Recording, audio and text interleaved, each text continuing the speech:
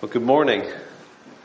It's good to be together, and I'm excited about this series that we're in because as we're coming towards the end of it, actually next week is the final message in this series, but this week feels kind of like the important one. Now, that doesn't mean you should stay home next week. Next week is, I think, a really exciting end to it. But what we're looking at today is a passage that really, it's hard to think of any passage that is more at the center of the Christian message, the message of the Bible, than this passage we're going to look at this morning, Isaiah 53. It's sort of like the Holy of Holies in the Bible. It's the place where you feel completely inadequate as a preacher to be able to handle something so precious and so wonderful in its content.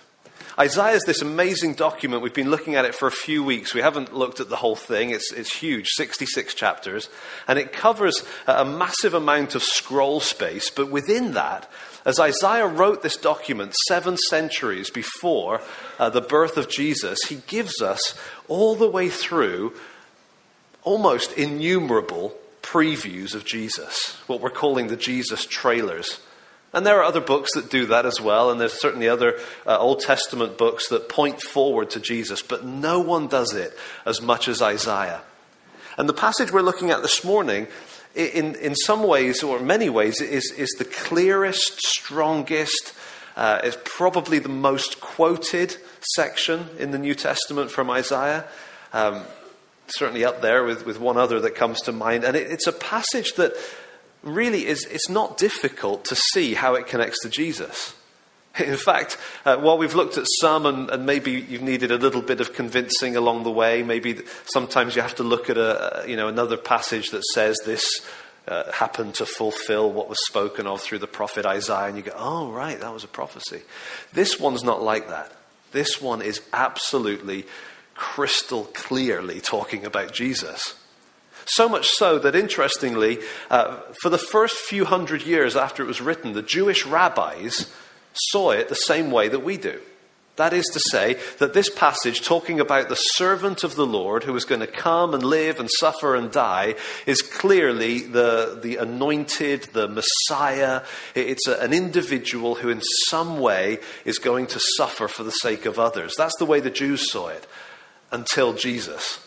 Once Jesus came, and it was so painfully obvious that it was talking about him, because they hadn't accepted him as the Messiah, they kind of had a problem. And so for the past hundreds of years, in synagogues, you will not hear Isaiah 53 read. It's not in their annual reading schedule. You will not hear it read. You will find the scholars trying to sort of do gymnastics to explain this passage in a way that doesn't point to Jesus. It's that obvious, it's that clear that it's so awkward. In fact, I was reading an article this week about somebody who had interviewed 100 Jews in Tel Aviv and approached them with one question: who is the suffering servant in Isaiah 53? And all 100 of these Jewish people basically gave the same answer. They said, well, that's really difficult. It's an obscure passage. It's taken from an obscure corner of the Hebrew Bible. And it's difficult. Nobody can be really sure what it means. And so we don't know. That's amazing, isn't it?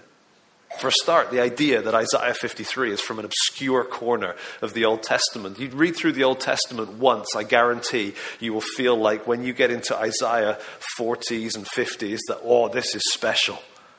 This really seems to be special. This is not an obscure corner of the Old Testament. But I think the issue is not that it's difficult. It's that it's so painfully clear who it's talking about. Now, before we jump into it, I just want to establish 2 things kind of as background for us. I think these are really important. As we're thinking about this passage and we're going to look at it, inevitably we don't have time to go through it in meticulous detail. That would make, I think, a great series, maybe sometime in the future. But what we're going to do today is we're going to go through the whole of this section, which is actually 15 verses, and we're going to see what it says, and we'll make sense of that. And hopefully, even being somewhat on the surface, God can challenge us and speak to us and stir our hearts as we see Isaiah's Jesus trailer. But before we do that, I just want to make sure there's 2 things we need to kind of have in our thinking, our understanding, as we get to it. This is sort of Old Testament Bible basic understanding about who we are, humans. Okay, what does the Bible teach us about us? Two things. Number one, the Bible, I think surprisingly to many people, has an incredibly high view of you as a human. Now, we live in a culture that's a little bit backwards from the rest of the world for the rest of history. Most people have lived in cultures that basically say you're worthless. You're not worth anything, you're useless, you're just a kind of a cog in a mechanism, you're here for the benefit of others, but you have no real value. That's the way most humans have lived their lives in this world. We live in a culture that says, oh, you have so much potential. You've just got to look within, and from within you will find everything you need to reach your potential. You're an amazing, amazing person. And our culture feeds us that all the time. But actually, the Bible goes way above that. The Bible says not just you have great potential or you have such wonderful capacities as a human. And you could go to the psychological journals or you could watch the Psychology of Britain's Got Talent. It's all the same, isn't it? Oh, look at this amazing story, rags to riches. The Bible says actually you are made, created wonderfully and perfectly by God in His image.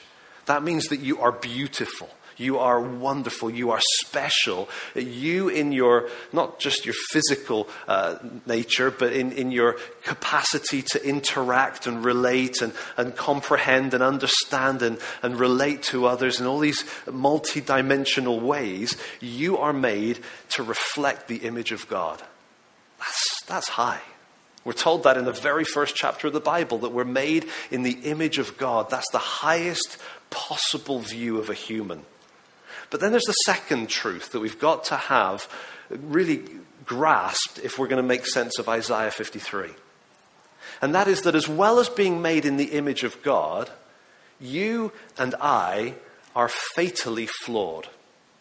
At the very core of our being, we're deeply corrupted. We would call it disadvantaged, right? We basically find some way to kind of make an excuse for not reaching our great potential. And we'd say, well, if I was born into that family, or if I'd gone to that school, or if I had that much money, or if I had that kind of health, or if I this, or if I that, or if I looked like her, or if I could sing like him, we come up with these reasons that basically say, I am disadvantaged, but otherwise I'd be great. I'm a superhero, I just can't let it show because I'm disadvantaged. The Bible says, that's nice, you're a sinner. The Bible says we're sinners. We looked at, in Life Group this week, Mark chapter 7, and Jesus was talking to these religious leaders, and he said, listen, it's not what goes into you that defiles you and makes you dirty, it's what comes out from the inside. And I think if we're honest with ourselves, we only have to pause for a few seconds to say, yeah, that's true.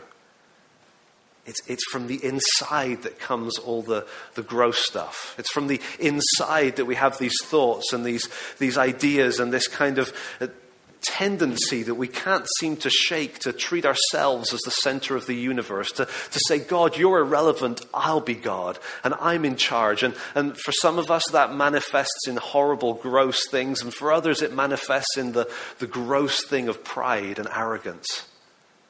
The Bible says that every one of us is a sinner. And it's not saying that you're worthless or you're valueless because of it, because you're made in the image of God. You have the highest of value, and yet the Bible's very realistic about the mess that comes from within humanity. And I think part of the problem that we have in a culture that says, you're amazing, you're amazing, you're amazing, is that we don't really pause to think about that. We don't dwell on the fact that we really are kind of gross on the inside. That we really are far, far short of what we should be and what we could be. Now, some of us have kind of hit the wall enough to realize, yeah, I am a mess. Others of us maybe are still living in the dream world of being Mr. or Miss Wonderful. But life has a tendency, I think by God's design, to wake us up to that. In the Old Testament times, there was a system in place to wake people up to that. God wanted people to realize that sin is impossibly, unavoidably, should I say, connected to death. So again, right at the beginning, when Adam and Eve sinned, God immediately took a perfect animal, designed to live forever, and killed it, and clothed them in its skin. It wasn't some nice gift. It was a hideous, grotesque act of violence for them to realize sin, death. Sin, death. And as you go through the Old Testament, you read about the sacrificial system, the tabernacle or the temple. And there was this system built into the people of God, the people of Israel, that every day, morning and evening, there were sacrifices going on. And we read about that and we put it in children's Bibles, and the priests are always very nice and clean and white, and it all looks very nice, but the reality was gross. There was blood. And as you realize the sin in your life, you take a perfect lamb or a bird or some kind of animal, and you take something that was so valuable, part of your livelihood, part of your flock, and you take it to a priest and you'd say, I've sinned, and I know that sin leads to death. And you'd give over that very valuable asset. And the priest would kill the animal and divide it up, and there'd be blood and there'd be noise and the smell and the stench of that. And that was normal life for God's people, because God wanted them to know sin, death. It's not that the animals could cover their sin forever. It's not that the animals were worth as much as the people. It was a kind of a temporary holding pattern that was supposed to make them look beyond and say, okay, I need something. I need some sort of sacrifice that's going to be better than a sheep. What is it going to be? And that's where Isaiah 53 comes in. Here's the answer, the ultimate solution to our sin. Let me encourage you, it's not a good idea, I think, to focus on ourselves and to kind of curve inwards. That's part of the problem. I do think it's a good idea to take some time with God and ask Him to show you the reality of what you're like. Just this week, I had the chance to take a few hours, and I left my computer at home, and I turned my phone onto silent, and I drove to a place where I knew I wouldn't be interrupted, and I read Bible, and I read a whole book on holiness, which was fantastic, really powerful time, and just talked to God. And I knew that I would need to write. It's just kind of the way I function. So I had some pieces of paper, and I ended up filling one side of paper with sins that God brought to my mind. Just things from the past, things that I've done, things that I've said, sins that I've done.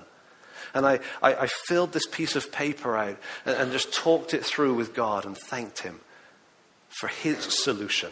Excuse me. Can you give me a drink, please? For God's solution to my sin. I want us to see this personally this morning. This is not a kind of a hypothetical, what's the solution to sin? That's interesting. No, what is the ultimate solution to your and my sin? Thanks so much, Hannah.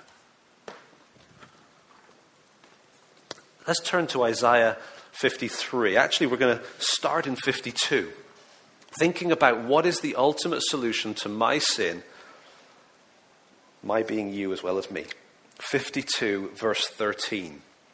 That's where the heading is, and that's really, I think, where the chapter break should be. Remember, the numbers have been added later, so we don't need to be defensive of the numbers too much.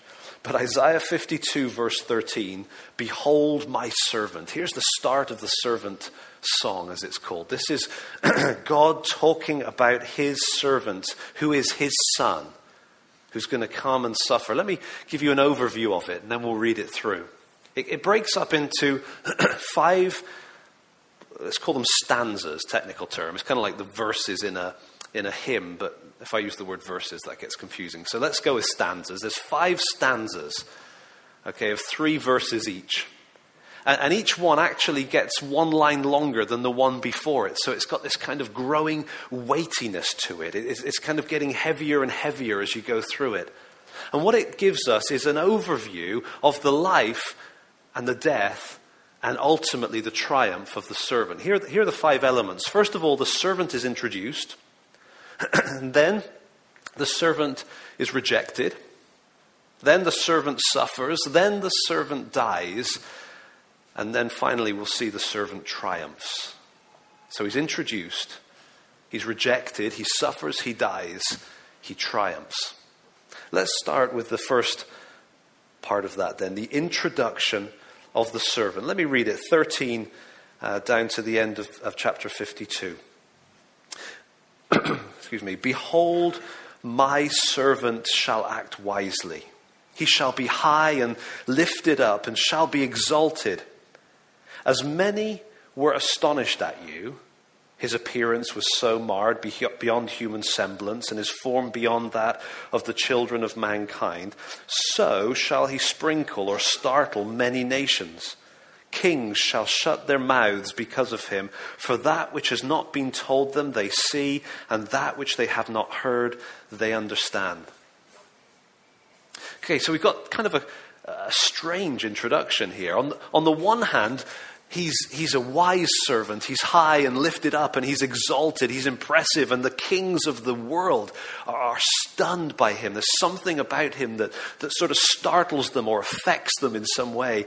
And you know, the most powerful people in the world, in light of this servant, are responding to him as if he's more important than them. But in the middle of that, you get those lines in verse 14 that are really kind of awkward, aren't they? His appearance was so marred beyond human semblance, his form beyond that of the children of mankind. There's something strangely fascinating about a marred human, isn't there? I remember as a child watching the news while the Falklands War went on, and in the West Country, the local hero was Simon Weston, who was burned beyond recognition in the fighting there in the Falklands. And I remember watching the news as a 5-6-year-old and seeing the progress of Simon Weston, and then as he came on television and spoke of all that he'd been through, you kind of wanted to look away because of what it had done to him, but you couldn't help but listen. But one thing you don't do as a human typically is look at somebody marred and scarred beyond human likeness and elevate them and treat them as more significant and more wonderful than the kings. And yet that's what happens with this one. Isn't it a staggering thought that if you were to get a glimpse right now of the face of Jesus, you might be tempted to ask, is that human? In the previous servant song, in chapter 50, we didn't look at it, but in chapter 50, we're told that his beard is ripped from his face. When we move on after the resurrection, you have the disciples kind of scratching their heads at times, going, I think it's him, but is it? He went through that on purpose, deliberately, as we'll see, for us. It goes on in 53, the first 3 verses, to talk about his rejection. Who has believed what they heard from us? To whom has the arm of the Lord been revealed? The arm of the Lord is this image of God's power and strength, coming to rescue, coming to put things right and to bring justice.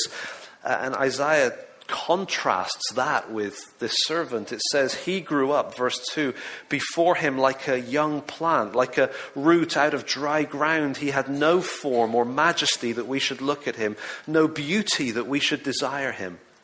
He was despised and rejected by men, a man of sorrows, acquainted with grief, and as one from whom men hide their faces. He was despised, and we esteemed him not. Jesus wasn't impressive. He wasn't educated in the right places. He didn't stand out from the crowd. There was nothing about him that made you look twice. He was incredibly ordinary to look at. Here was God in the flesh, walking amongst us, fully God, fully man, and people had fully no clue as they looked at him. You'd expect him to be impressive, wouldn't you?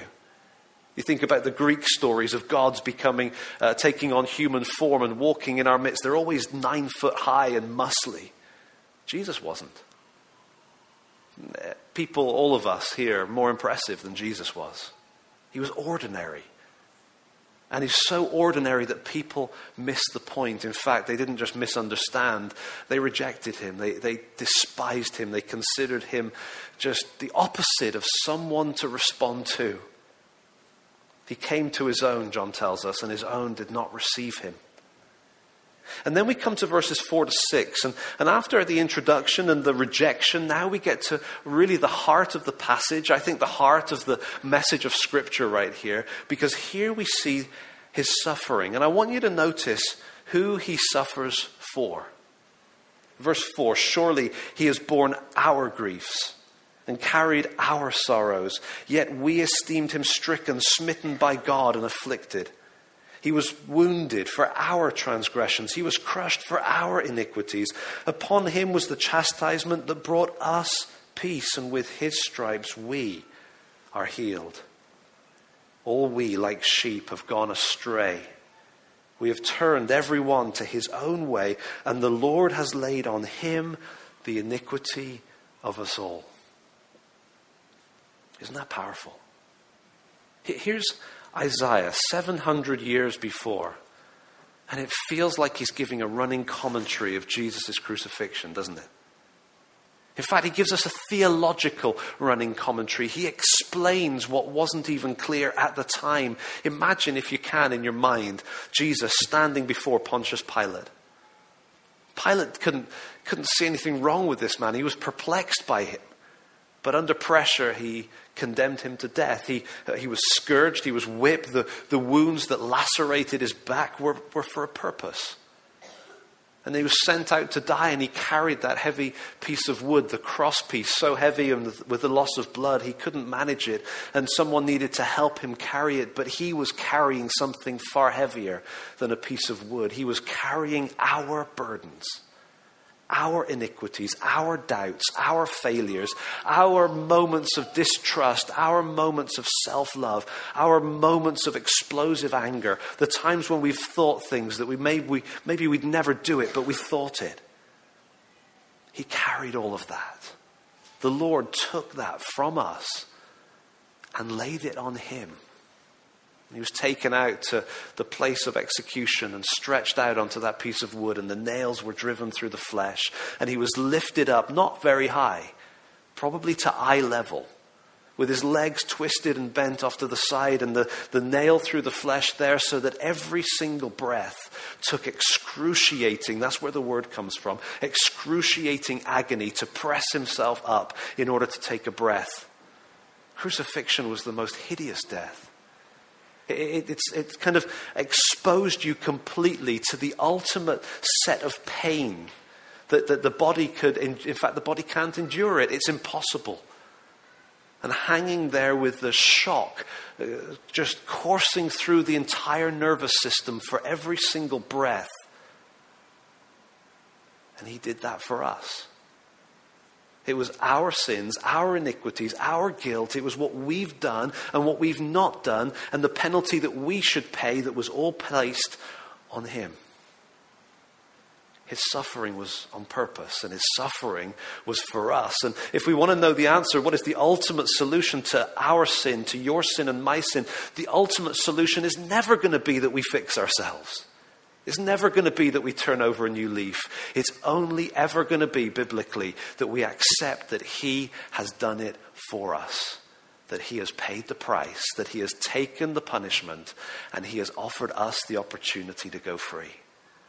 That's the heart of the message of the Bible. Jesus didn't come to be our guru.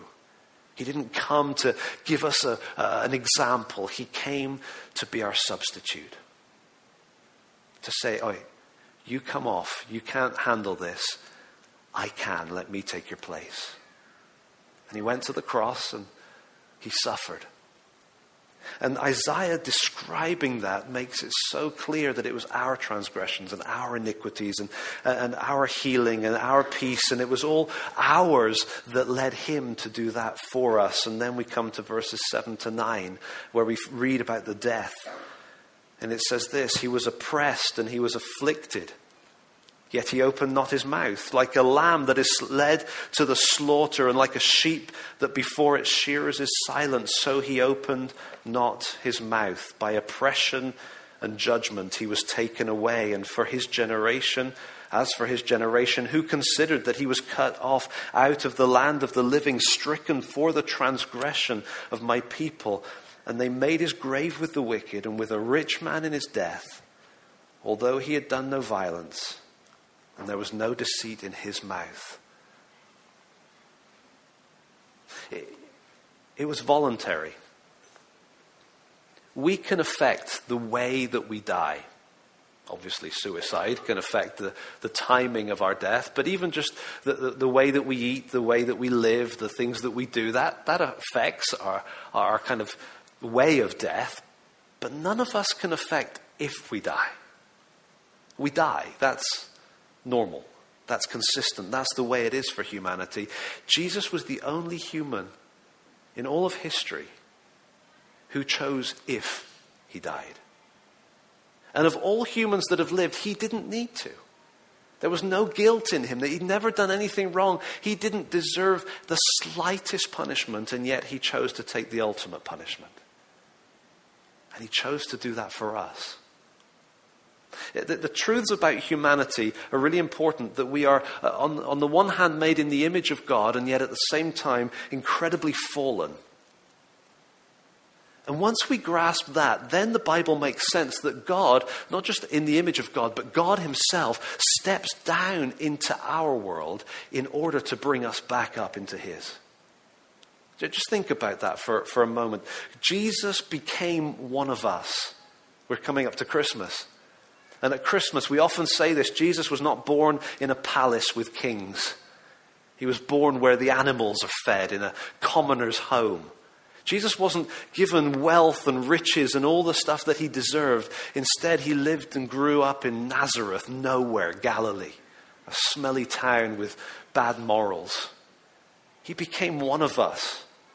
And all through his life, as we read about the life and the ministry of Jesus, we don't find him impressing us with his wealthy clothes and his wealthy advantage and his private school education. We see that he's really one of us, with a question mark hanging over his parentage, with nothing to really show off about. And yet all through the story, there are these moments where his value kind of peeks through. You think of his birth and the wise men coming and the smell of animals and the gold and the frankincense and the myrrh. I don't think Joseph said to Mary when they were gone, "Don't worry, dear, I'll put it with the rest of our gold." That didn't fit. That was kind of a shock. It didn't make sense. Later on, as people came and poured perfume on his feet, he accepted it, but that wasn't normal. Normal for him was having nowhere to lay his head, because he came to be like the lowest of us. But ultimately, after he died the death on the cross that we deserved, ultimately he was laid to rest in a rich man's tomb. Why is that? I was just pondering that. After effectively rejecting or ignoring all the way through his life and ministry the kind of the benefits of wealth and position and privilege, treating that as something that he didn't need, didn't want, because he wanted to come to the lowest of us, the lowest of classes. He came to us. Then when he was dead, instead of being buried in an open grave with the bodies of other common criminals, he was laid in the tomb of a rich man. I'm just thinking about that. I've never thought about this before, really, but I wonder if it's because he had gone all the way. He had identified fully. He had done the job. And there was no further to go. There's nothing more to be done. He hung on the cross and he cried, "It is finished. The debt is completely paid." And then they took his body and they laid it in a rich tomb, the kind of tomb that he deserved. He died on purpose. And he died for us. And so then we come to the concluding verses. And here we see the triumph, the victory of the whole thing. The end of the story is not bleak with Jesus lying in a tomb. It says, verse 10, "Yet it was the will of the Lord to crush him."